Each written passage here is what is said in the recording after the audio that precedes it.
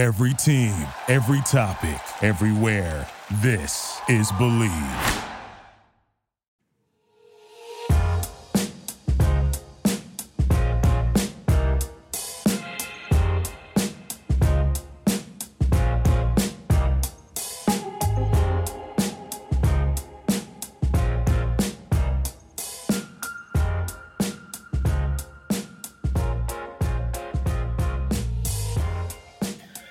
Welcome into an episode of Believe in Kentucky. My name is Vinny Hardy. We got the former QB, Jalen Whitlow. Got Aaron Gershon from the Cats Paws. Fellas, how y'all doing this evening? Good, man. Can't complain. Good deal. We got a guest. Hadn't had a guest in here for a little bit. Longtime columnist for the Lexington Herald-Leader. See all his work at KentuckySports.com. You can't throw him a curveball. We just talked about that before we started recording. We're talking about Mark Story. Mark, how you doing? Good, Vinny. Thank you guys for having me.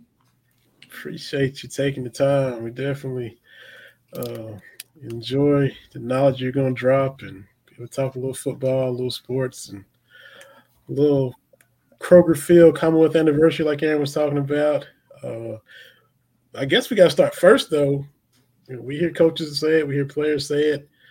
You know, football is the most important thing. You know, life is more important. Family is more important. In this case, health is more important. And we were able to hear some good news concerning Liam Coen. And Aaron, you were there, right? I mean, yeah. Sorry, I didn't know who we were going to there, but yeah, no, I was there. I was there today. When we saw him coming over, we weren't really told who we were going to speak to today, so I was kind of assuming it was going to be either Scott Woodward or Vince Marrow. And when I saw it was Liam Coen coming over, that was obviously super encouraging. And, you know, he seemed to be doing pretty well. He didn't go into detail on what exactly happened, but he mentioned, you know, eating better and doing some of the things that, you know, they tell the players to do, which, you know, I don't want to make an assumption, but I think you can put two and two together what might have happened. So it sounded like a scary day there on Sunday. Glad to hear and see him and see that he's doing pretty well.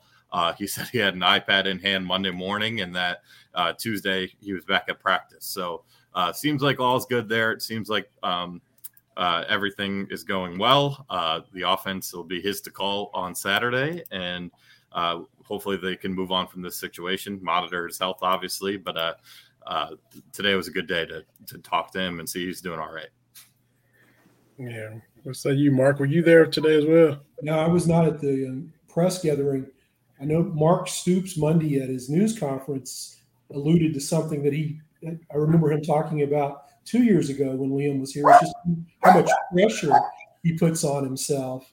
And, you know, there's so much money involved in this now, and the stakes are really high for, you know, schools and coaches. And there's just, I mean, it's just gotten so big that, you know, these guys are obviously under a lot of pressure. But, at the end of the day, these are just ball games. And, you know, there are things more important, and hopefully this is kind of a warning sign, or not hopefully, but serves as kind of a warning sign, you know, maybe for Liam to not lose sight of them. Absolutely. What about you, Jay? Yeah, man, same thing. You know, it's just at the end of the day, it's football. You know what I'm saying? It's not the end of the world. So, you know, I always think about it as, you know, and I had a coach used to tell me, however number of people in China couldn't care less about what happens in a football game over here. So at the end of the day, you got to put it in perspective, man. You know, don't put too much pressure on yourself. It's good to do that, and it's good to, you know, it shows that you care and you want to perform. But at the end of the day, you know, you can't allow things to slip based on, you know, the outcome of football games at the end of the day. So, you know, good that he's back. You know, I happened to grab my phone after practice today and clicked on YouTube and happened to see the interview. So I was like, okay, you know, that's a good sign. So I watched the interview or whatnot. But yeah, I mean, it looks like he's 110%, you know, same old Liam Coen. And he's a young guy, you know, late 30s, if that, you know, got a young wife, a young son. And everybody knows the demands of the job. You guys, Mark and Aaron, are there interacting with the coach and various members of the staff on a daily basis. Jalen, you played, you interacted with coaches and players on that level. But for y'all already to touch on what he said, I got to eat better, got to sleep better, got to do what I tell the players to do. For it to be that demanding, and this still happened, and he's working for one of the coaches who kind of promote balance more so than some of the others as far as that goes. Yeah, exactly. And, what's crazy about it is you're a week removed from, or not even a week removed, a day removed from playing EKU and playing against Walt Wells, who, of course, went through I think he had a heart attack a little over a year ago. And there was a lot of talk. Actually, I think he was asked Monday last week during the press conference. Mark was there. He can confirm.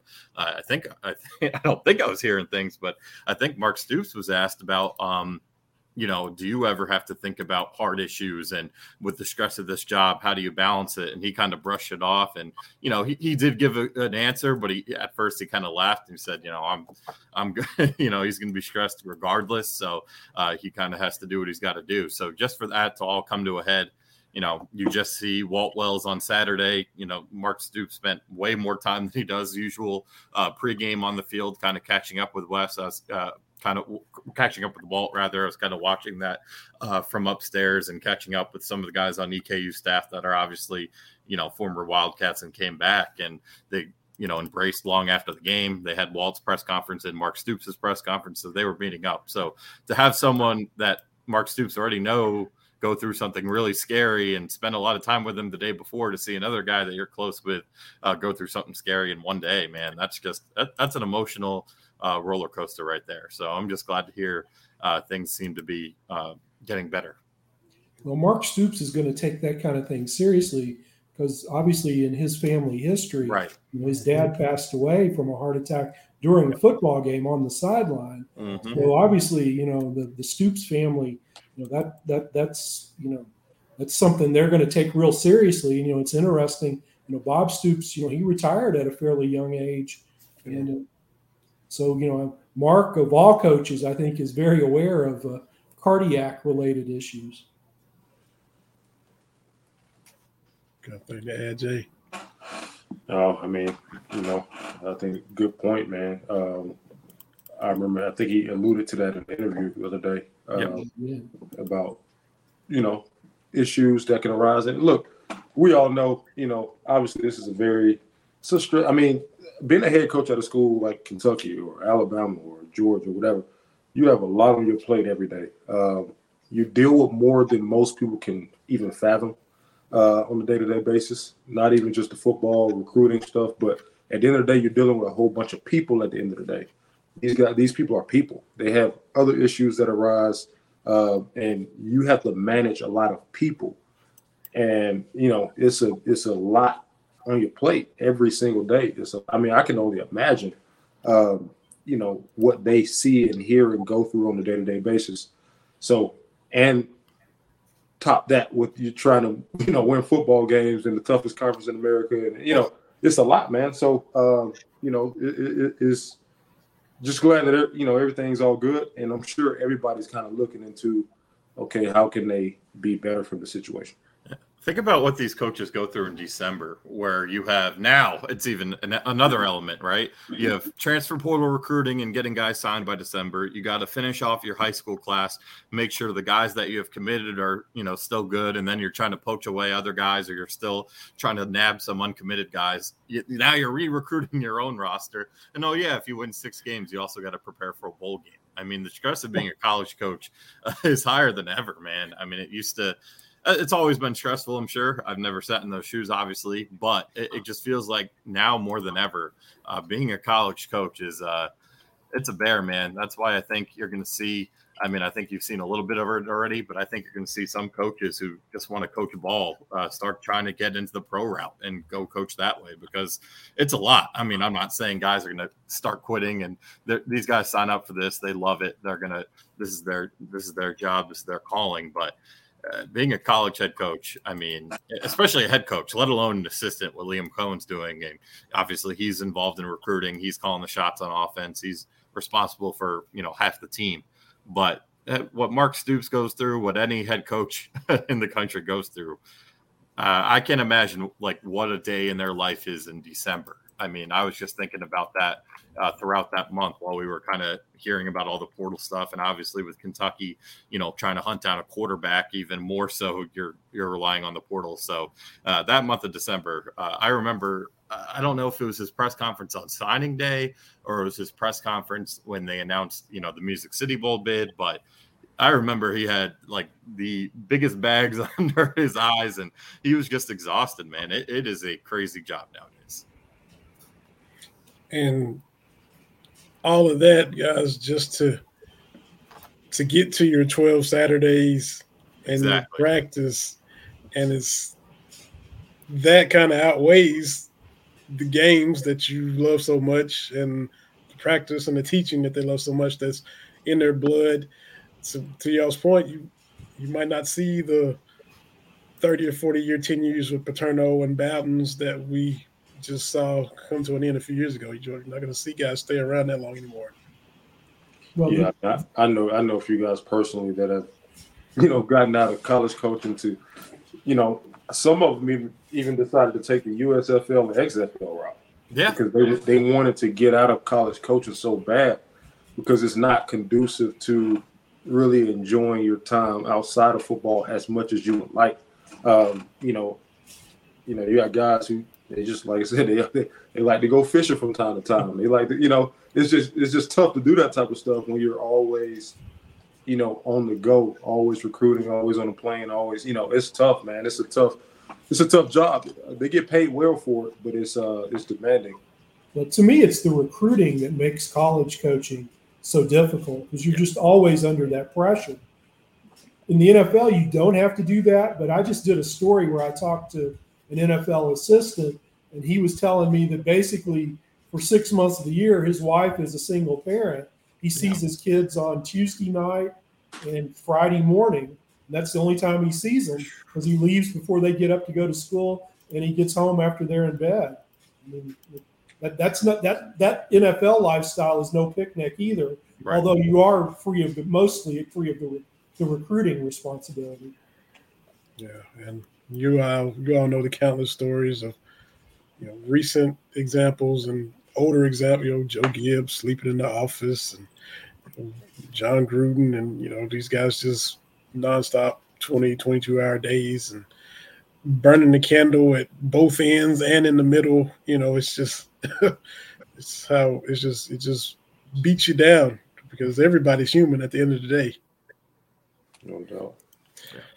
So definitely had to start with Liam, fellas, for sure. But as you guys know, we all see the interviews. Aaron and Mark, you guys are there. The reaction, Mark, maybe following the game against EKU, as opposed to the reaction coming off of Ball State, where we were ticked off about this Ball State game, and then maybe everybody's expecting them to kind of be ticked off again after EKU, but it was more so, no, we're fine and we're all right. Were you surprised to see that? Let's go to Mark first and then go Aaron and Jay. I think people are a little disappointed with what they've seen so far. I think the offense played better in the second half against Eastern. Maybe that made people feel a little bit better. I think people had higher expectations for what they've seen so far. I think Leary, for whatever reason, is getting off to slow starts in the games. I thought from the point he threw the touchdown pass to Tavion Robinson right before halftime through the end of the game, I thought he was really good from that point forward. I'm actually a little more worried about the defense right now than I am the offense, because I think the offense has the tools and is going to put it together. This over 50% third down conversion rate that the defense has allowed to Ball State and Eastern Kentucky, I think is kind of worrisome. Yeah. Yeah, 123rd in the country on third down defense and worse than the SEC. So that's the number one stat that's concerned me most with this team so far. But first of all, going back to Mark Stoops' reaction, how he was really ticked off after the Ball State game and maybe not so much after EKU. I think there's kind of two ways to look at that one, because I think he was ticked off. You can kind of see it in his face. The one is, he's very close with Walt Wells and EKZU's staff. You might not want to be showing them up and voicing frustration when they still did beat them by double digits, and pretty much outside of one bad drive that the defense allowed a touchdown on, pretty much dominated the second half. And the other one is maybe just, he's taking a little bit. He did talk about Monday after Ball State, how, he's always going to be mad, win, lose, draw. He's going to be mad. And, he talked about how his message to the team is always to not take a win for granted. And maybe he's listening to his own advice a little bit. So those were the two things that kind of came to my head when you could kind of see it seething there, but he was able to not be so upset. But yeah, just watching this team, obviously, they can't do what they're doing in the first half offensively once they start SEC play, even next week against Vanderbilt. They're just not going to be able to survive if they get down on the scoreboard. I mean, luckily it was EKU, and the defense had a really good first half, and they were able to only allow a short field touchdown. But, if you're down 14-0 against Georgia, if you're down 21-0 against Tennessee at half, you're done. Like, you're not coming back from that. So that's got to be cleaned out. Like Mark said, the third down defense is super concerning. I think, there's been a lot of good with the defensive line, and I think the corners, actually, Hairston and Phillips, have been pretty good. The safeties, I've been a little I expected more from that group. I mean, they're a veteran group. They played really, obviously Geiger was out last year, and I think Geiger's actually been the one that's played the best of the three so far. But Jordan Lovett stepped up and played really well for 11 games last year, and he missed an open field tackle on 3rd and long in that game, and he had a couple missed tackles just throughout the start of the season. And Zion Childers, I mean, he's done pretty good stuff. He's done some good things. He's kind of a leader in that locker room, so I don't want to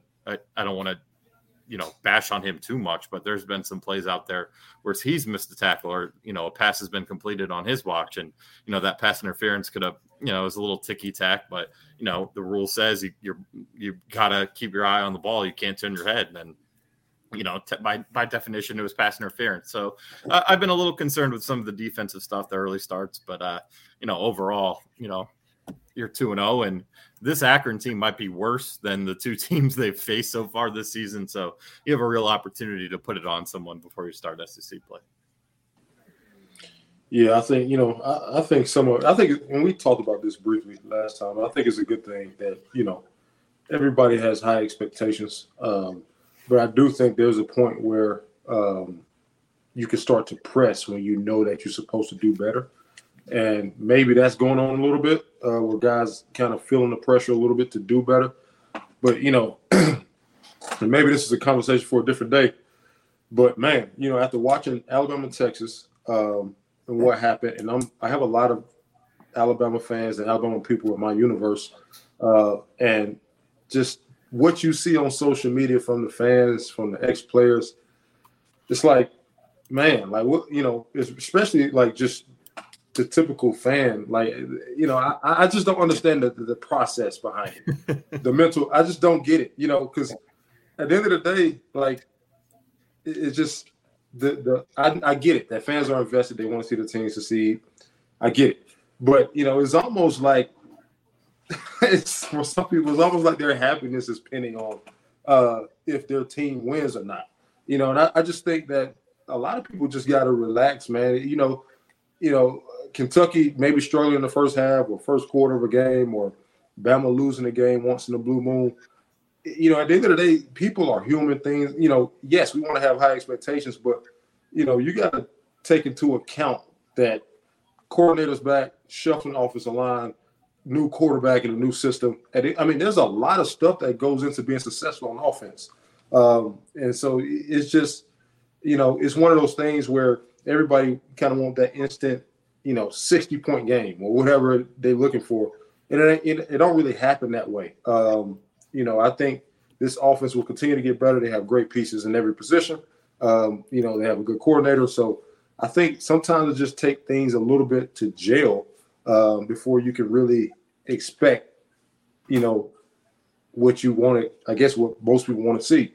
And the good thing is they playing, non-conference games, man. You get a good 3-game, 3-game series, so to speak, to kind of get everything lined up where you want it. Now, when you jump off in conference play, you got 3 games under your belt, and you can go from there, man. But I just think, I can kind of see a little bit of pressing, a little bit. Maybe that's due to, outside factors and expectations that aren't theirs. I think, I'm sure they've had this conversation. I'm not trying to take a coach spot, but, maybe the conversation has to be had or needs to be had more of just play within the realm of these walls. Let's focus on what's going on in here, because, expectations could get to a lot of young men, that's on social media all day or whatever, and they see a lot of stuff. So I think they're fine, man. I don't think, some people panicking. I just don't see that. I don't see the need to do that. I mean, they're 2-0, about to be 3-0 Saturday, and Tavion Robinson touching the ball and going over 100 yards receiving, finally seeing what he can do. If anything, that's an extremely bright spot to me. Yeah, that was. When I look at the offense, I mean, obviously Dan Key and Barryon Brown are all conference caliber players. And you got Tavion Robinson going off for 2 touchdowns or whatever, and 136 yards. I mean, you have Ray Davis at running back, who's an all-conference caliber player. I mean, that's a quarterback who obviously can do it. I mean, if anything, you should be extremely optimistic and excited about what's to come, because I think they have that in the room. So we'll see. I just think, people should just relax and let those guys gel. Yeah, assuming they can protect, I think the offense is going to be okay. The one thing I do wonder about, and I understand they're an NFL offense, they're still playing so slow, and they're just not getting enough. They're last in the SEC in plays run from scrimmage. Yep. They have good weapons. You'd like to see guys get more touches. The 2 things that could make that happen would be playing a little faster and the defense getting off the field on 3rd down. Yeah.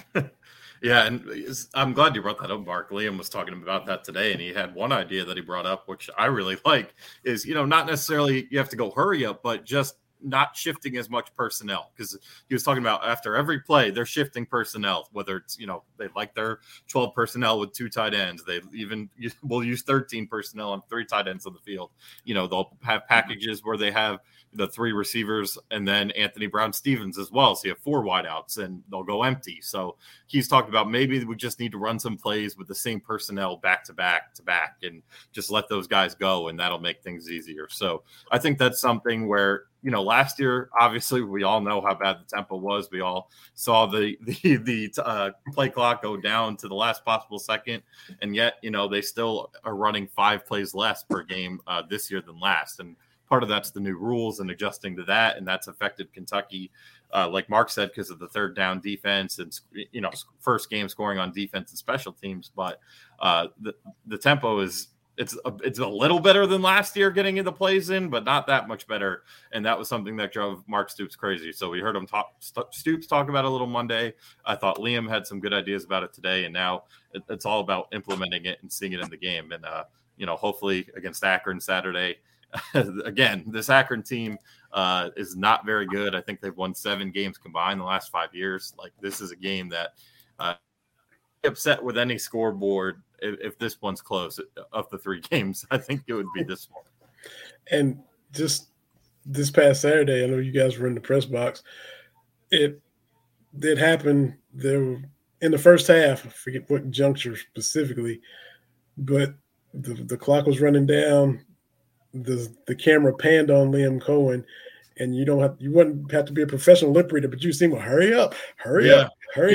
And then the camera pans back to the field, and it was 7 seconds left, and then they had to call a timeout. They had to burn a timeout because they just weren't, moving quick enough and didn't have everything together. So, and part of me, in hindsight, you're looking at a guy who maybe, I don't know when he started feeling bad, but he's hours away from having an episode, and he's on the sideline coaching. Was he feeling bad then? Was he fighting off feeling bad? We don't know.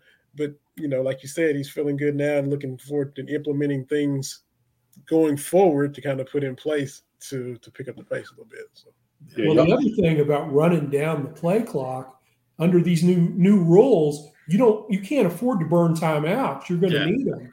So, you just can't do it. Yeah. And it's Kentucky's been affected by it a lot, like I was just saying, a lot more than most. But if you just look around the country, and I brought this up to Stoops Monday, like the scoreboards are a lot closer. You obviously we've seen some upsets, but just in general, you just look at the SEC this week. Like Tennessee really struggled with Austin Peay. Mm-hmm. Arkansas struggled with I believe Kent State. And just across the country, they're close games. Oklahoma State had a close call. Their first game, I forget who it was against, but it was I'm pretty sure it was an FCS opponent. And, obviously some of that is those teams having their own issues, but, having less plays means less points are going to be put on the board. So we've seen a lot of coaches complain about it.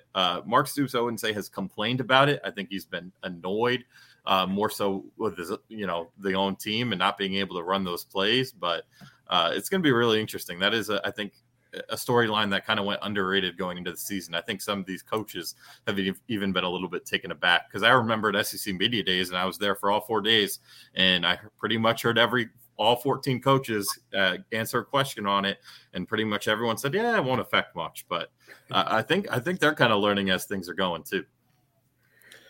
And so I guess to put a bow on this, we're all in agreement. Akron is 1-1. Their points scored is 45, points allowed 45. They won a game 24-21, lost a game 24-21. Did y'all see how they won their game? Yes. Did you guys see? No. I didn't. So they were losing by 4 in the last minute, and Morgan State has the ball. Akron still has a timeout. So on third, I think it was 3rd and 9, something like that. Morgan State opts to run the football, again, less than a minute to play. And they fumble, and Akron recovers and scoops and scores with 52 seconds left. They would have lost to Morgan State if not for a miracle. So, again, and their defense, like you said, the 45 points allowed, they have some good defensive numbers Akron does so far, but against Temple and Morgan State, whatever. But their offense has been atrocious. It's like you said, they're averaging 1.4 wins a year for the past 5 years. So yeah, they had an 0-12 in there too. Yeah. So if anything is in the realm of 24-21 Saturday, then yeah, then you got we have questions to ask. Mark and I have questions to ask. Mark, I got to ask you too. Peripheral, I guess. If you flash back a couple months ago, and you and I talked about it. Right after SEC Media Days, but just you, Mark, being a longtime columnist, maybe you see things peripherally from what's going on with your peers. The whole thing with Kirby Smart and Georgia and the AJC and the retraction that had to take place, and I think one fellow lost his job. Have you experienced anything like that where the program you cover is really pissed at you? Have you experienced that, or what was your thoughts on what you saw if you kind of glanced at what was going on in Athens from Lexington? I just wanted to get your thoughts on that because you've been around and seen a lot of things. I just wanted to see what you thought. There have been multiple times when program I've covered has been really angry, but I don't think fortunately you don't see very often what appeared to happen there, where the reporter had made some pretty big mistakes, to be generous. Mm-hmm. Georgia pushed back hard, and I think Georgia was probably correct, and more correct than not in what they were saying. And that's the kind of thing that it undermines the credibility of journalism, and obviously, as someone in the profession, you don't want to see that happen. So when you were under the glare, I obviously didn't do that.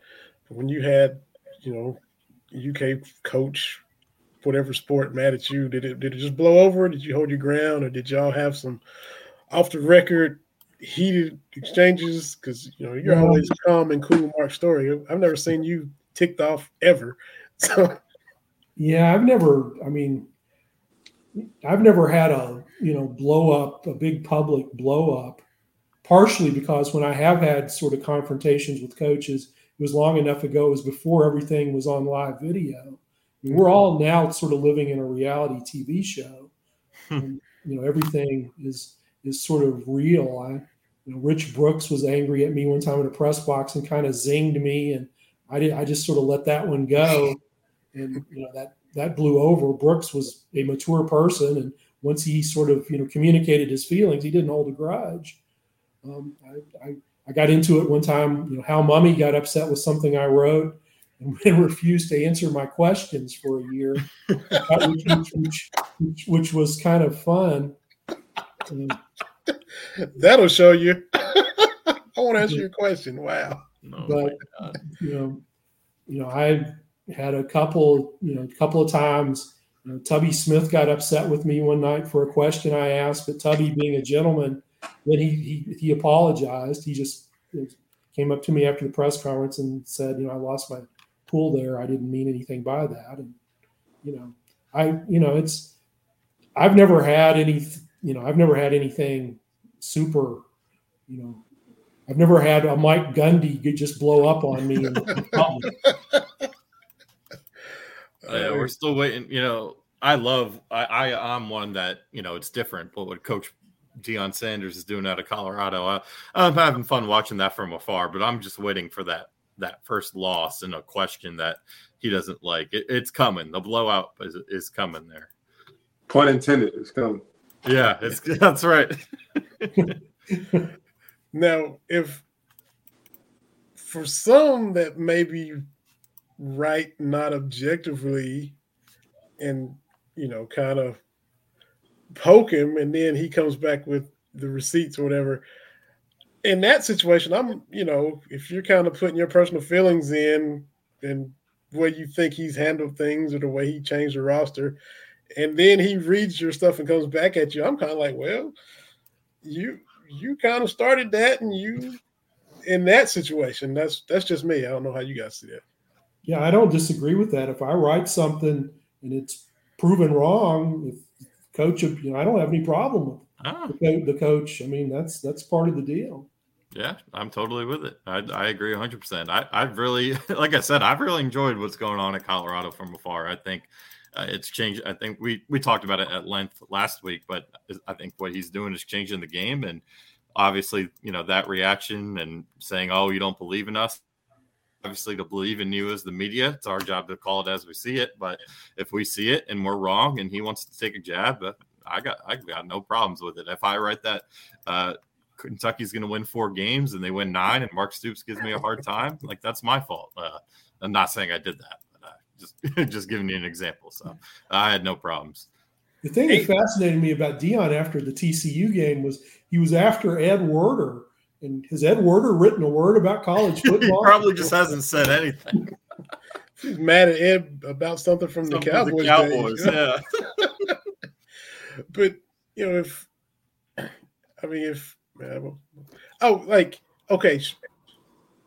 he's exceeded expectations already.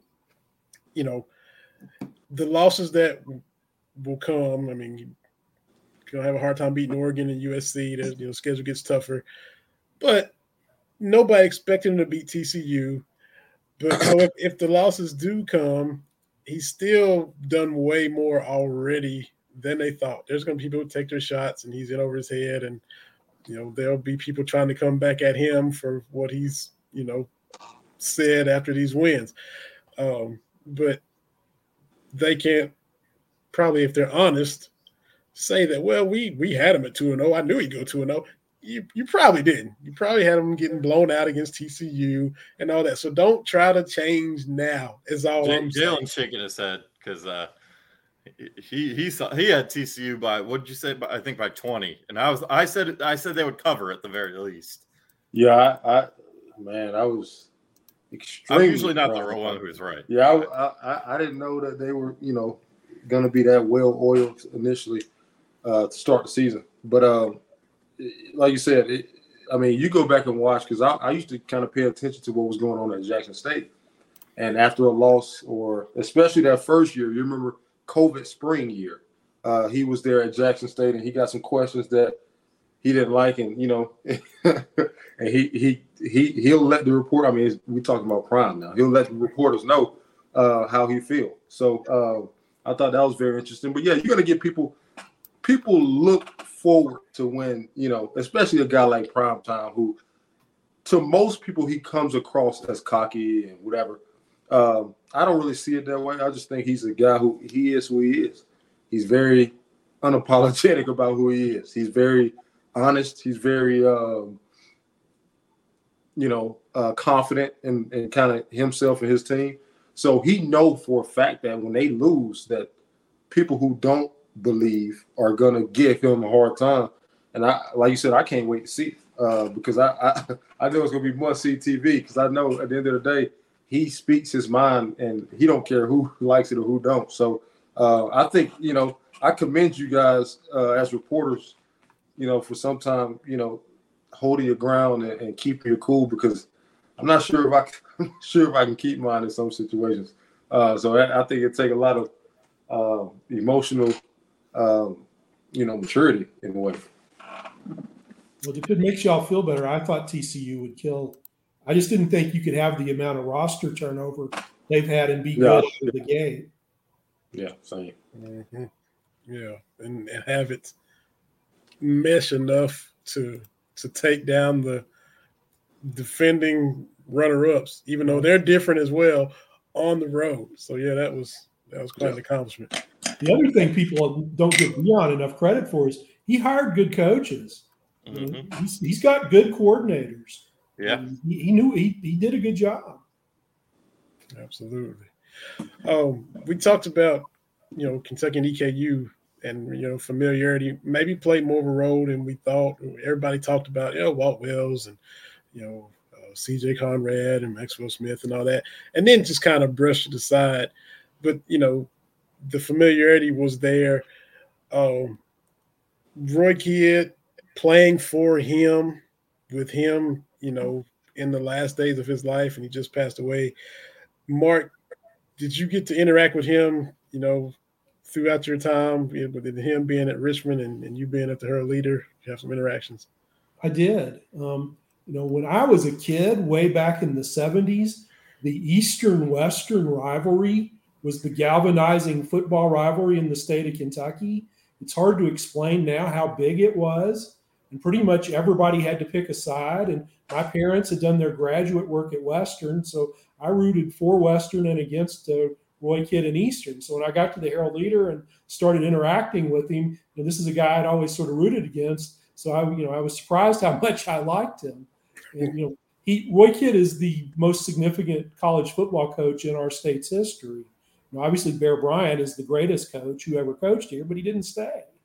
And Roy Kidd, when he was in his heyday, Eastern was the best team in the state. They were better than Kentucky. When Eastern won the D1, the 1AA championship the second time in '82, they went 13-0. And that same year, Kentucky was 0-10-1. Then I think it was 3 years later, Eastern played Louisville in the regular season finale, and Eastern won like 45-24. For that period of time in the early '80s, Eastern was the best team in our state, and that is a tremendous coaching achievement to do at an FCS school. And Roy Kidd, he interviewed for other jobs, but always ambivalently. He's just such an Eastern guy. He played there. He'd been an assistant there. He was the head coach there for so long. It was his school. He loved Eastern. But the one job he always wanted a crack at was UK. And he interviewed twice. And the first time he interviewed was after Fran Kersey was fired. And I think he felt like he didn't really get a fair interview. It was kind of a cursory thing. But the second time was when they hired Bill Curry, and he went in with as Roy explained to me, he went in with a really well thought out plan. Felt like CM Newton was then the AD search committee, that they gave him a fair listen. And Roy told me that he was told by somebody on the committee that if Curry, who was then the head coach at Alabama, had said no, that Roy would have probably gotten an offer to coach at UK. Now, as we know, Curry said yes, and that offer didn't come. But that was UK was probably the one job he would have left Eastern for. Wow. Speaking of Curry, just to, if everybody piles on Marty Moore, if they win the bowl game, if he doesn't fumble, if they win, do you see? Because we hear about momentum from a bowl win, and it carries on in the spring practice, carries into recruiting, whether it's legit or not. We've heard that forever. Do you think Curry's tenure goes any different if he wins that bowl game, Mark? I don't. Okay. I just think the flaws that were undermining that coaching regime were, that weren't going to be changed by, if Marty Moore, when he intercepted that pass, had just fallen down and Kentucky wins the ball game, I don't think it would have changed much, because Pookie Jones was the quarterback and he had decided not to come back and play the next year. They got caught. They really didn't have a quarterback. Remember, that was the year they went 1-10 the next year. And I don't think just winning the ball game was going to fix sort of the problems that created that. No.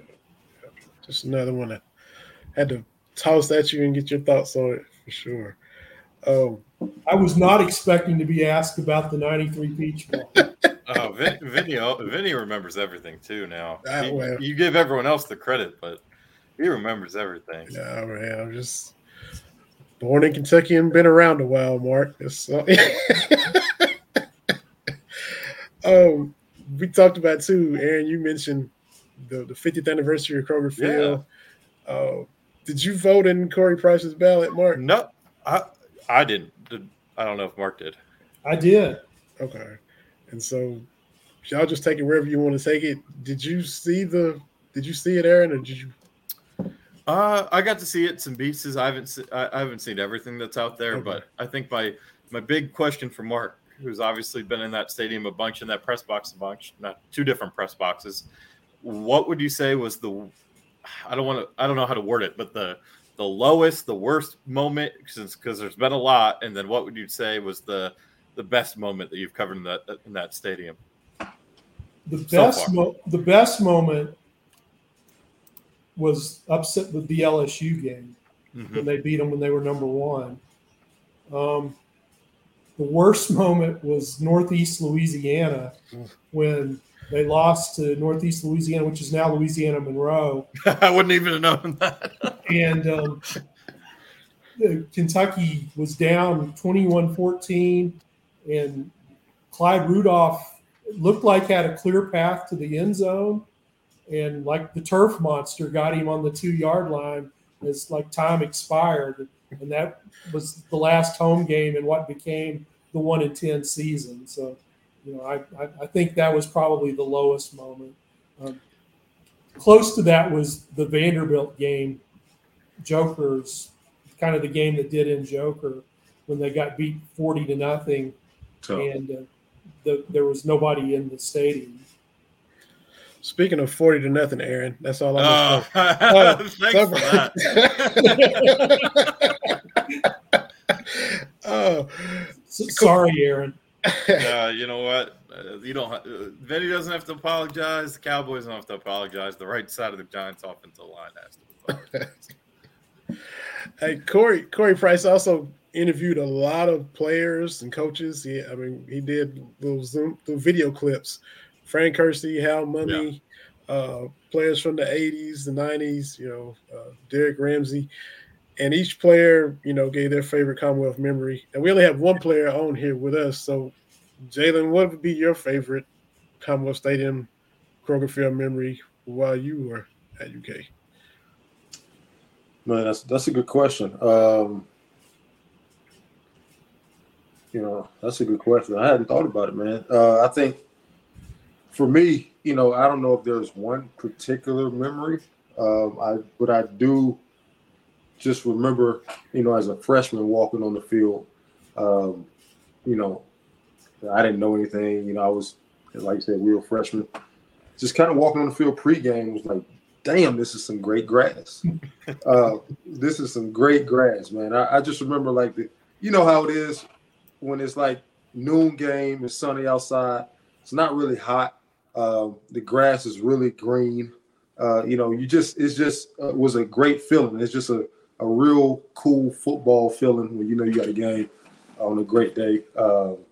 And I was like, man, they really take care of this grass, man. So I just remember, us freshmen just talking about that, because we had some guys who they come from areas where they didn't play on good fields, and and we always played on turf in high school. So I remember, like, man, this is. I mean, you can take a nap on the grass. I always appreciated that, and you always appreciated, high school coaches talk about it all the time. Once late October rolls around, early November, when the grass starts to turn colors, and you just appreciate, playing football during those times. And I remember, I was lucky enough to win a state championship in high school. So I remember, going into Commonwealth Stadium, and the grass is starting to turn colors, and we're playing football, in November or whatnot, and it's just a good feeling. You just appreciate, just to be able to do it, man. Be able to go on the grass and actually play.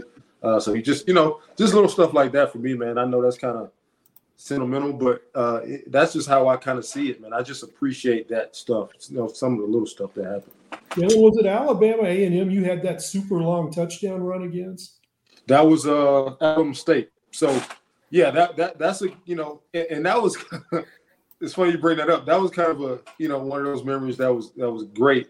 But it was also like bittersweet too, because, and I say that because I'm from Montgomery. Alabama State is in Montgomery. I have a lot of people that I were teammates with, and a lot of people that I played ball with and against my whole life that was on that team.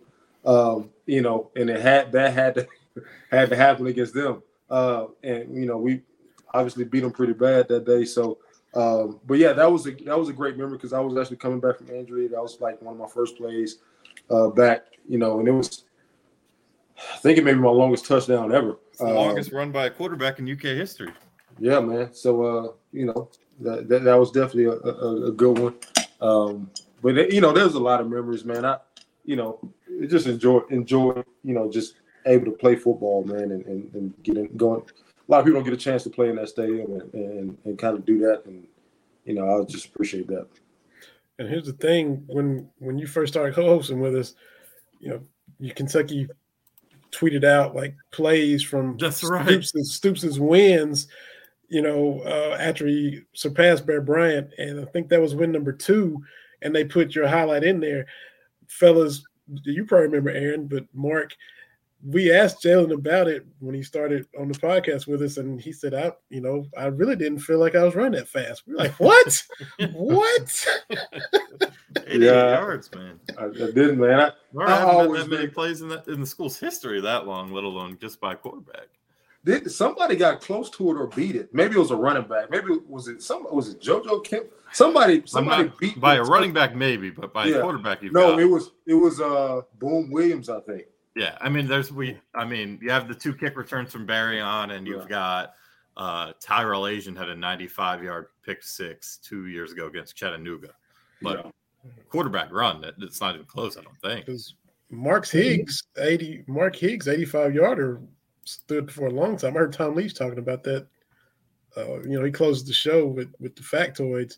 I think this right around this time of year, Mark Higgs was an 85-yarder. I don't know if a running back maybe has passed that, but you still got the quarterback record, Jalen. Yeah, that's cool. I'm glad you reminded me, because some of our players been they like to throw jokes out there and say, they don't think I can outrun them still. So I'm gonna throw that fact out there tomorrow. So appreciate that. and pull the clip. I know they tweeted you in the clip, or we tagged you in the tweet. So put that clip up there and just say, look at this, young fella. I'll find that. Absolutely. Well, fellas, I think we might have covered everything that's happening.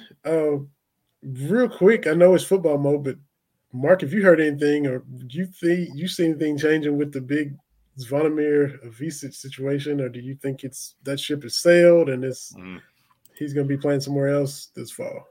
Well, I don't know anything definitive. It seems to me like it's gone so long. I'm not sure how you can, just from an academic sense, how you could even. It's so late into the semester. I guess if maybe you you could get him in school and maybe he could join mid-semester if he was willing to do that. But yeah, it seems like that's maybe not going to happen. Mm-hmm. So it'd be interesting to if it doesn't happen, and Cal has his first press conference session about it. He's never really went Mac Brown on the NCAA. Would he show how truly frustrated he is with the admissions if this happens? They'll say something. But, yeah, so we shall see. You'll ask him a question about how Aaron Bradshaw's injury is doing, and that's when you'll get it. That's close enough. You ask him about a 7-footer, he just talks about exactly close enough. Yeah, fellas, this has been fun. Mark, thank you so much. Always enjoy your work at the Herald-Leader, and look forward to the Kentucky Sports Person of the Year ballot. And appreciate you, letting little people like me vote in it. And how's the composition going? I mean, it never stops, but how's it so far? 3/4 of the way through the year. Well, I won't really start on that till probably November. What I do is if there's like somebody comes up that is kind of off the beaten path, I'll just send myself an email. And so then when I get to it, I'll have a long list of emails with potential candidates. I do that for people that I might not think of otherwise. So I'm a little worried about the voting just because there's been so much media contraction in our state. There's not as many. So, but we'll try to make sure we get as many people to vote in that as we can.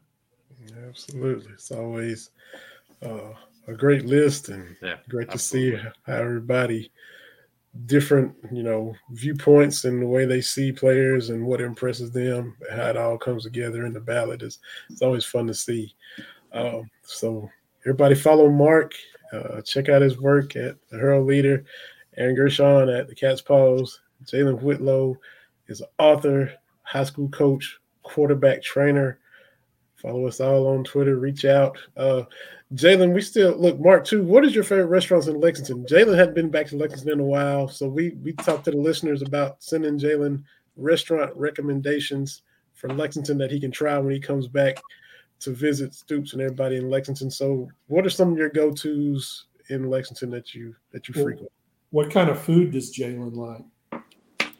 Man, I don't want to get the naming too much, man. I'll try them all. I like a little bit of everything, man. I'm not too picky. Well, my favorite restaurant in Lexington is probably Bella Notte. Oh, that's a good one. Yeah, I never even heard of that. That's it's right on Nicholasville Road, just south of Fayette Mall. My favorite cheap restaurant in Lexington is Bourbon and Toulouse, which is Cajun on Euclid Avenue. Mm-hmm. I'll have to keep those in mind. A couple more to make mental notes of right there, man. Bella Notte is the one when my mom's coming from Florida. That's her favorite one here. So we go there every time she's here. There you go. So when you get in, man, you gonna have a nice little list of places, man. We trying to get everybody take care of you, man. Yeah, I had somebody reach out to me and give me about 5 places that I've never heard of. I haven't been back since 2017. That's crazy. You haven't toured the new facility yet, right? I haven't seen the new facility. Anything. Crazy to me. Gotta get back, man. Yeah, I gotta get back one day. I've been, coaching high school ball. And, you know how it is. So I need to get back for a game is what I need to do. Mm-hmm. So we'll see. You definitely need to tour the facility. Yeah. I got to do. I'll do that. Yeah. I went to, I went to a game, but not at Kentucky last year. I went to the you're in Knoxville. But one day soon. Yeah, absolutely.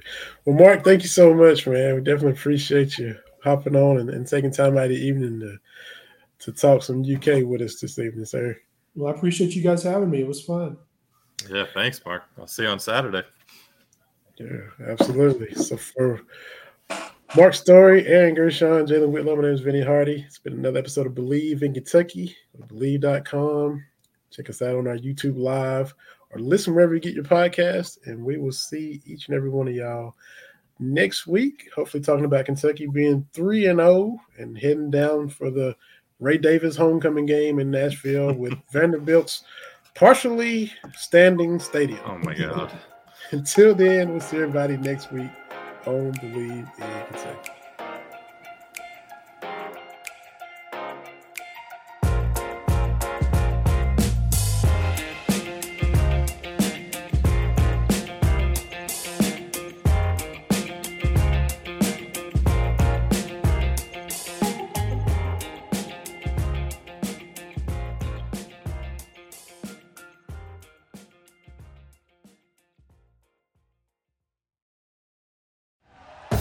Thank you for listening to Believe.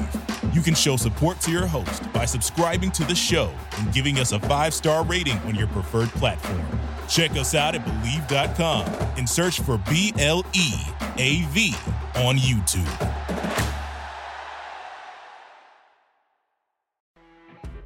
You know when you're listening to a true crime story that has an unbelievable plot twist that makes you stop in your tracks?